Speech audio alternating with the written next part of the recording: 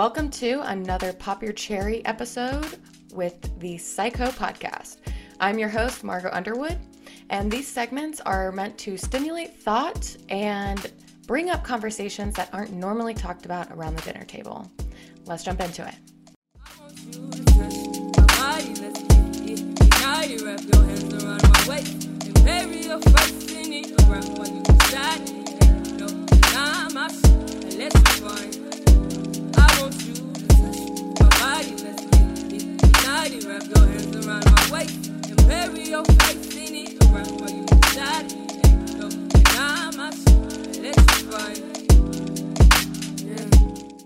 We are live. We are very alive. And breathing. And very breathing. Much breath. It usually starts with the breath.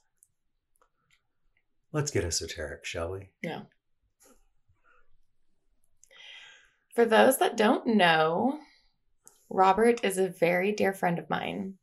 We met about 3 years ago when we were both living in Hawaii, and it was instant love. We made eye contact and floated across the lawn with all the hippies, pushing all the hippies out of our way, only to bring us to this moment now. So, thank you for joining us today. No worries. Thank you for breakfast. I didn't make him breakfast. I think you hit on something pretty quick. When we met, I was actually in my own isolation. Yeah. And that really does speak to today's topic. Mm-hmm. You're never alone.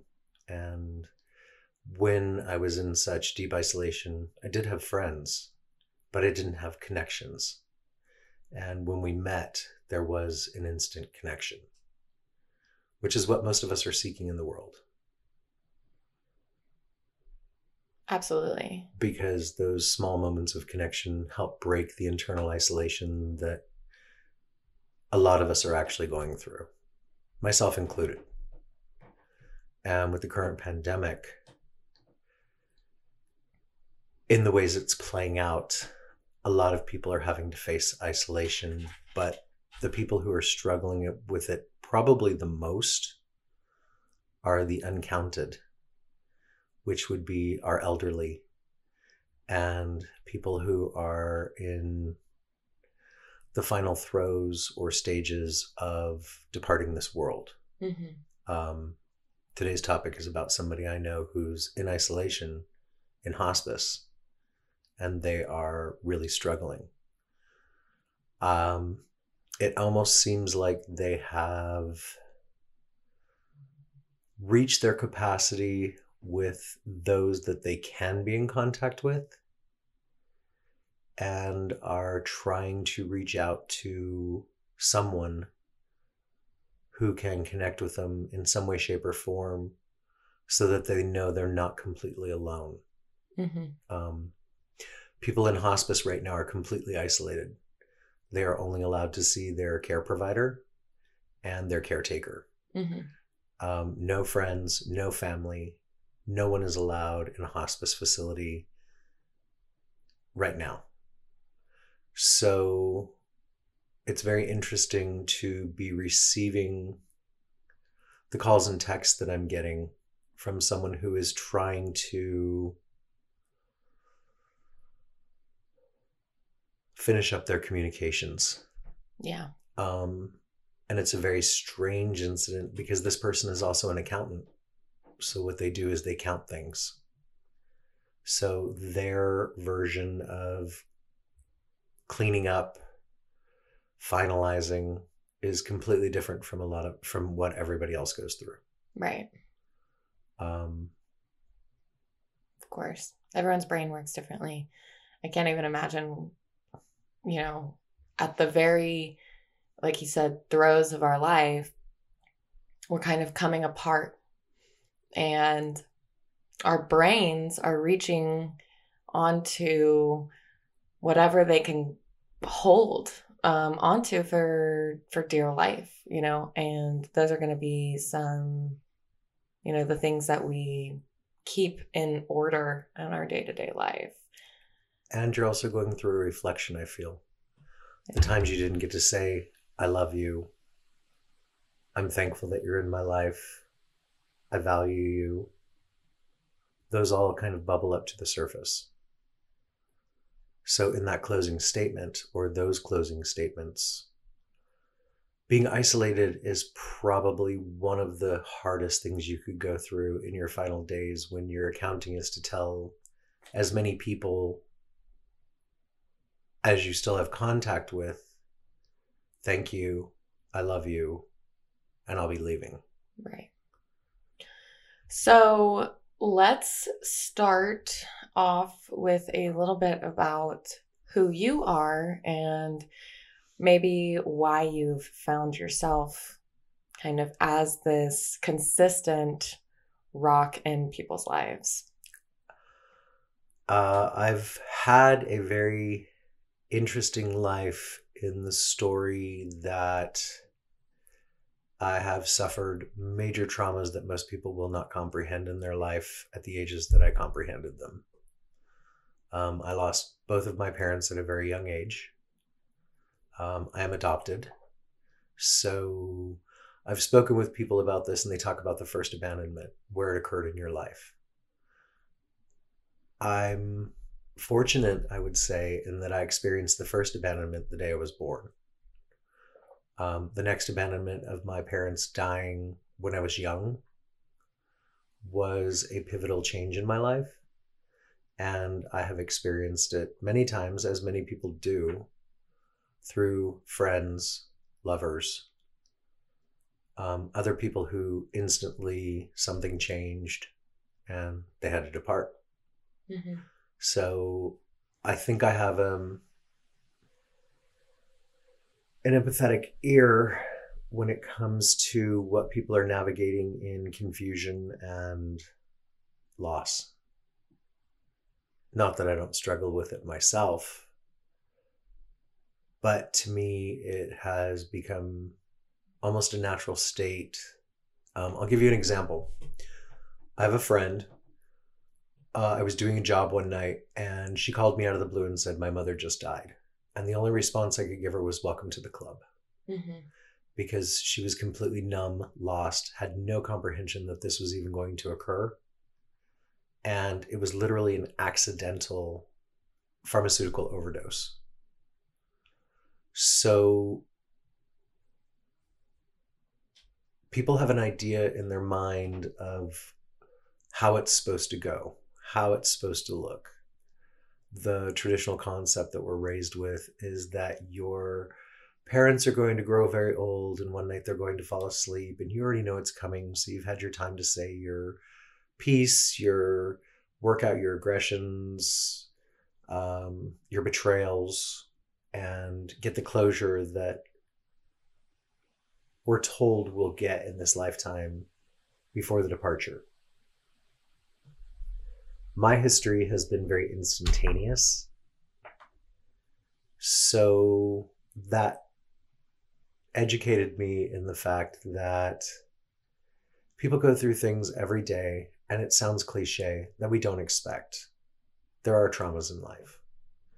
And some people will just say that's life. Other people will say that's life, but at the same time, they bury the trauma very deep.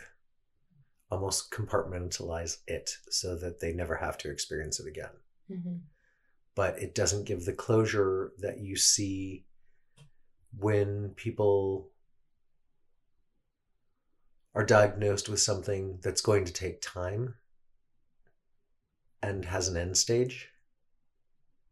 They have the knowledge that they're going to be negotiating this with everybody around them.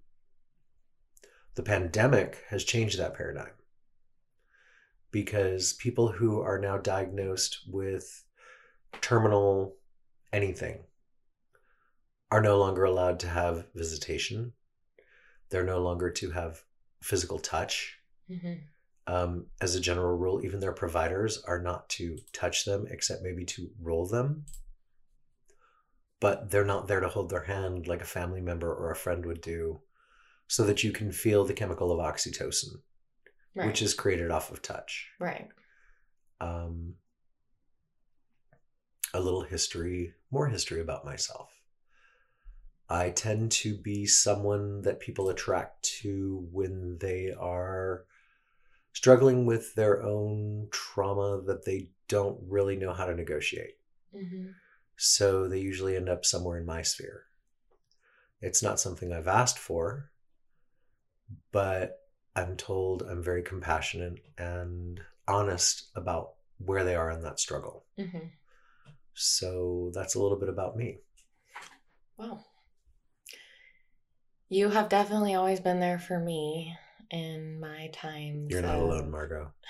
I've been there for all kinds of people, but I love you very much, and I'm proud of the growth that you're exhibiting every day.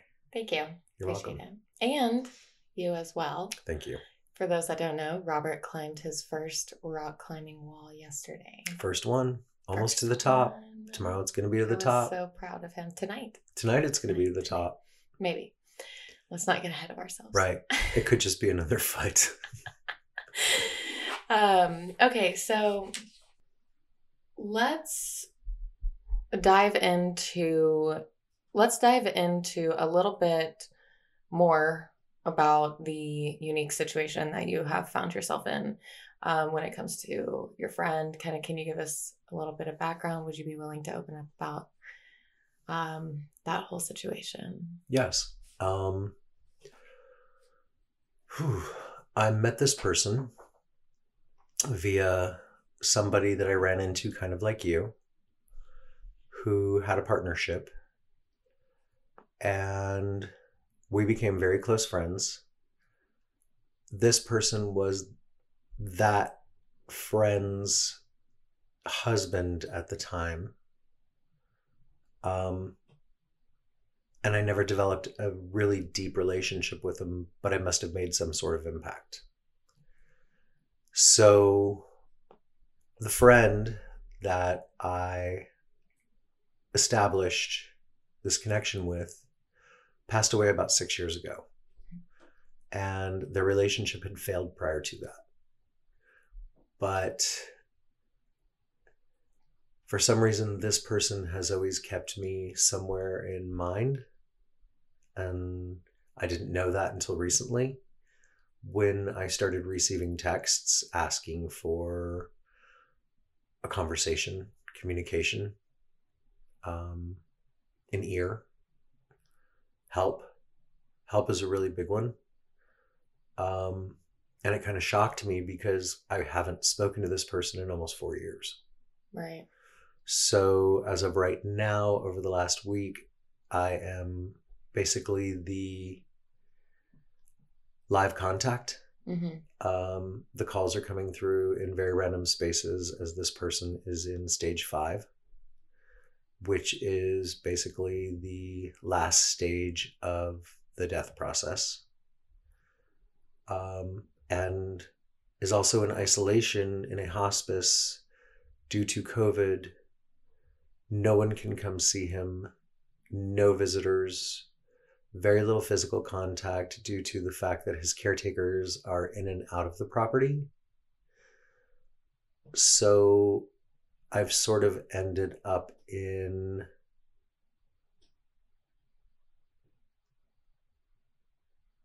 the family, mm-hmm. is what I would say. Mm-hmm. You and I know the concept of Hanai. And Hanai is the family that you choose. It's the Hawaiian word for it. It's not the same as your Ohana, mm-hmm. which is the family you're born into. And it's kind of difficult because COVID has made me look at my own mortality, mm-hmm. in a completely different way. I feel very blessed that I chose to move to Hawaii because there I learned about being alone. And so Definitely. It gave me some strength when COVID hit, basically in March, to understand what the process of isolation mm-hmm. really does look like. Mm-hmm. Yeah. And a lot of my friends have been reaching out to me during the COVID experience with their own levels of fear, regret, anger. But this one in particular hits home because my own mother went through hospice. But we were very fortunate because it was a different time and we could do hospice at home all the way to the end. Right. Right now, they can't do that because caretakers and providers cannot come into your home as a general rule. They can't go from home to home. So we have a lot of people who are isolated in retirement centers. We have a lot of people who are isolated in hospice centers. And my heart really goes out to the ones in hospice because that's the time you don't want to be alone. Yeah. And he's an older gay male, so he doesn't have the traditional family paradigm. Right. His parents have already passed away a long time ago because of his age. And as most gay, transgender, lesbian couples, they don't have children. So if they don't have a partnership, they're basically walking down the last path by themselves. Mm-hmm. And the only people they have to reach out to are those who come to visit, friends, nieces, stuff like that. Yeah. But with the capacity of none of those people being allowed in the house, it has to be something completely different. And I wish I could say I understand it, but I don't yet. Are the emotions that you're feeling when he calls you or texts you, are those feelings of empathy in regards to what he's going through, or are these your own emotions, or is it a mix of both? Because like you said, he's not someone that has been close throughout your whole entire life. So this is, I would say, a very strange situation to be, experiencing right now. The strangeness of the situation, when you ask about my emotions, is a feeling of helplessness, which I'm sure a lot of people outside the hospice system are going through. I am, oddly, which is probably how I've gotten my reputation with my friends, the one who jumps in the car or grabs a flight, and I will be there like, blink of an eye. Especially if there's a trauma situation. Yeah. With this, what I'm experiencing the most is almost a numb helplessness. Yeah. Because all I can do is answer the phone. Right. And I make it a priority to answer the phone. If I miss the call, I call this person back. I know there's not going to be a coherent conversation, but I think at this point, just hearing a voice is almost as substantial as holding a hand. Yeah, I mean, as much as we dog on technology, right now it's kind of become important for these individuals. For a lot of individuals, it goes beyond hospice. Yeah. But one thing I've noticed is that I tend to be somebody who calls people back when they text me. Yeah. And sometimes they call me irritating for that. But most of the time, 99% of the time, they answer. Because I think that as technology has become very important with social apps and staying quote unquote connected, we still like human voice. Yeah, absolutely. And the voice can be incredibly soothing compared to a text that says, hey, I got your text. I'm here for you if you need something. Yeah. And I happen to be verbose, if you haven't caught that yet in this interview. My friends say I'm very verbose, and I have been my whole life. I talk a lot. Yeah, you do. And I have no problem with that. I love it. I have a lot to say in this lifetime. Your voice is soothing, and you have great insight. And I mean, for anyone who has a problem with it, send them my way. No worries. I've done that once before. I think the concept that we're talking about today, though, is loneliness Yeah. in a dramatic way. So, how do you manage these types of situations when someone is coming to you and laying all their shit out on the table and still prioritize your own shit that you're going through? Well, when someone comes to me, I put my shit aside, Mm-hmm. um, because it's a bag that I've always carried. So I can open it up and pack it and unpack it. But when someone else is in need, it's not about me. I have insight from the things that I know. So most of it is my personal experience and my personal opinion. But as far as my emotions, it took me years to not overlay their situation onto my life. And I'm still working through that. Like, I can't overlay this person's exit from this planet onto my life, but I can be there for them, understanding that they must be going through more than I can comprehend in this moment. And oddly, it's going to sound really lame. Gratitude. Gratitude for the fact that I can actually be there for somebody, not gratitude that I'm not in that situation. Yeah. Because I would hope that if I was in that simple situation, someone would be there for me. Absolutely. What do you think the hardest part about social isolation has been for you specifically? Demons. Mm-hmm. And I went through that prior to the pandemic. Mm-hmm. I'll tell you what, Or still going through it? Always. We're always meeting our demons. There is no such thing as no shadow side in your life. Right. And our wounds are lifetime wounds. Sometimes we let them scar over. Sometimes we open up the scars to let them bleed. I have the capacity to do that, and I'm very thankful that I've given myself the capacity to do that. I'm a man who can cry, which most people don't see as a sign of strength. There are times recently with this current situation when I got a call the other day and the confusion of the text came through. There was a moment of, I need to give you someone's number because I can't reach them. And we went through 9 different phone numbers. This person has known this phone number for years, like a snap.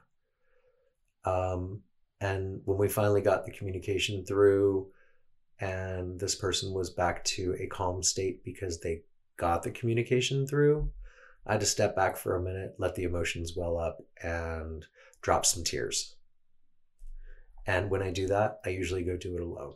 Mm-hmm. Because I don't really feel in that moment that anybody needs to see it. It's just a cathartic release on my behalf. What other types of self-soothing techniques do you incorporate in order to kind of mitigate the effects of all of these heavy emotions? I had a huge trauma years ago, and I could not stop the loop effect of the trauma. So I went to a therapist who told me to go home and meditate. And basically, I had been up 22 hours a day in this loop trauma, day and night, on my knees in the backyard, crying, praying, everything you could think of. And without even knowing what I was doing, one day I pulled out my bike and went for a bike ride. Mm-hmm. Because I just somewhere couldn't take the thought anymore. And while I was bike riding, I had to focus on the pedals. I had to focus on not falling over. I had to focus on so many things that you take for granted when you're in a good mood riding a bike. And I went back to the therapist and he said, I want you to go home and meditate. I told him, you're fucking nuts, because I just told you I left a place from that kind of isolation and trying to find that tranquility. And his question to me was, well, what are you doing? And all I could tell him is, I'm riding my bike right now. And he's like, keep doing that. That is your meditation. Mm-hmm.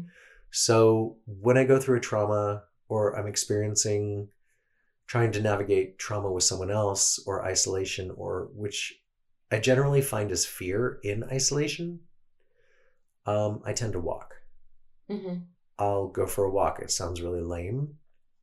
It I sounds think it sounds lame. almost too simple, but it works for me. I mean, when you're moving, you're also, and when you're exercising, you're also producing chemicals in your brain and that are stress relieving chemicals that are regulating your cortisol, stuff like that. So I can understand how that would definitely give you a physiological response to stress. So I would also reach out for hugs. I'm very fortunate that I have a lot of friends like you that are huggers.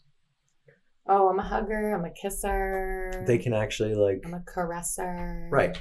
If I was having a really bad moment, I could jump in bed with you in a non-sexual way. Yeah.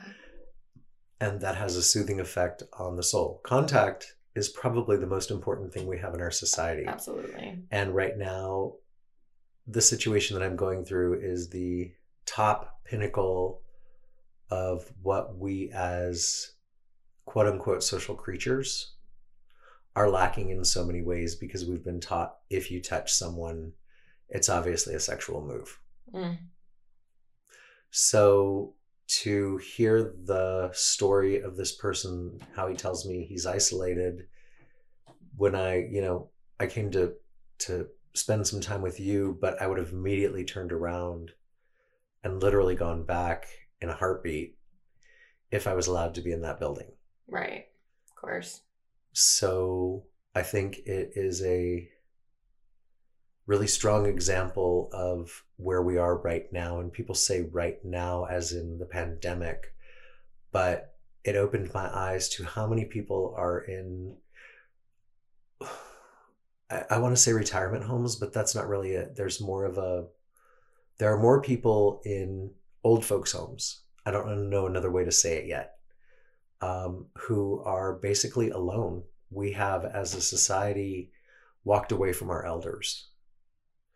And we've kind of put them in boxes so that we don't necessarily have to deal with the things that it brings up in our lives. So we isolate them. And a lot of them, I would love to sit down and interview when this is over as to what their experience of isolation was, because I'm almost sure that at least half of them would basically tell you nothing's changed. That's an interesting way to look at it. I was going to ask you kind of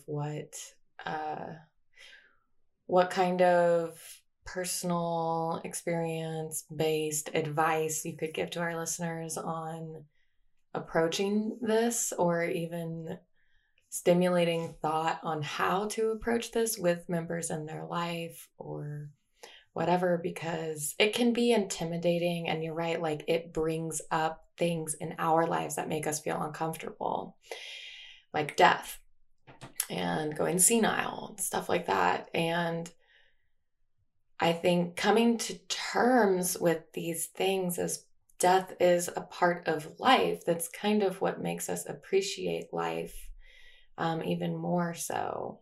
If life just lasted forever, I mean, how much would we actually put off compared to what we're putting off now? A lot. So you asked me what I could relay. Call your friends. Call them. Don't send them a text. Yeah. If you're lucky enough to still have family, embrace them.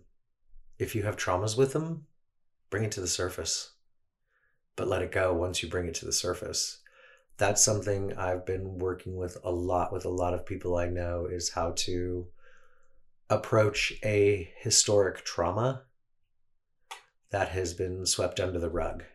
or there is resentment. Oh, yeah. Once we get into the word resentment, that opens like a whole nother thing that I've been working with so many people, Yeah. so many of my friends. And I didn't realize what it was until I actually had to go through it. Right. And once again, the isolation, Hawaii, when you move to the middle of nowhere, literally isolated 3,000 miles in the ocean from any direction, a lot of things come up. And I'm very fortunate, you'll know that I chose the island with the volcano. Yeah.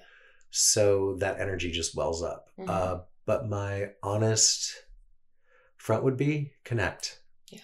And I've met somebody recently through you who has really made some huge jumps in my thought pattern within a very short time because of honesty. Yeah.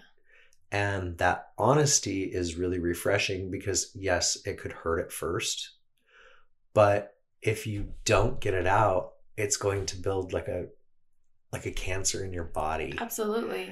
And if you don't reach out and tell these people, hey, you know what? This helped me grow. It hurt like hell at the moment, but I'm really thankful for you because of that. And I love you very much because one of my mantras is I'm really thankful for my friends, but I'm 1,000 times more thankful for my enemies. That's interesting. Because they really did show up and bring something out in me that I really needed to look at. Yeah. But the best thing, right now what we're missing is, I can't say love, but it is love. If you look at most societies around the world, many societies, the revelry of generational life, the grandparents serve a purpose all the way to the end. Right. The parents change from children to teens to parents to having their own children to the grandparents who are there in the house to help the younger generation get their foot established. And we've kind of thrown that out in our current society. So the isolation that this person that I'm working with right now, my friend, is the pinnacle of what that all looks like. 100 years ago, your grandmother would die in your house. There'd be no hospice. You'd be working to keep them. And we've grown so quickly that we've forgotten that these elders were the people who got us to where we are. And yet, when it comes to us having to deal with them, we've completely changed as a society to kind of dismiss them, put them in a box, and pseudo let them go to their demise because we're way too busy. So don't be so busy that you can't tell somebody that, like, hey, I'm thinking about you and I love you.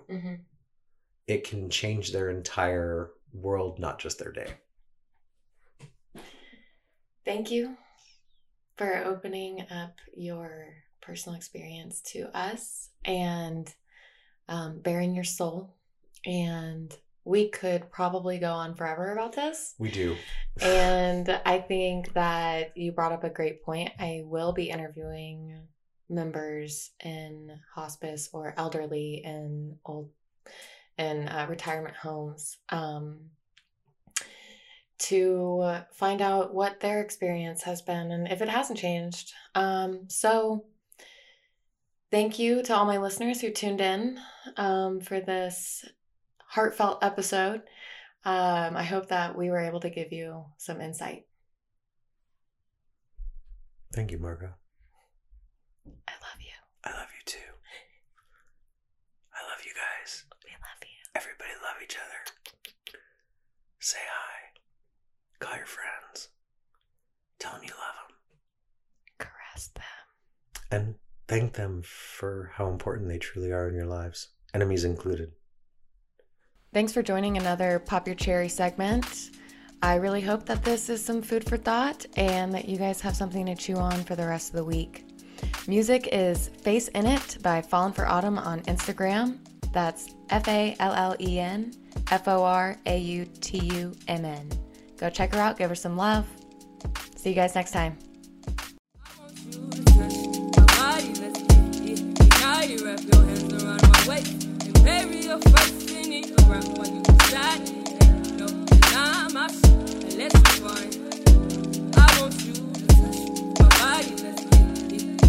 Wrap your hands around my waist and bury your face in it. Around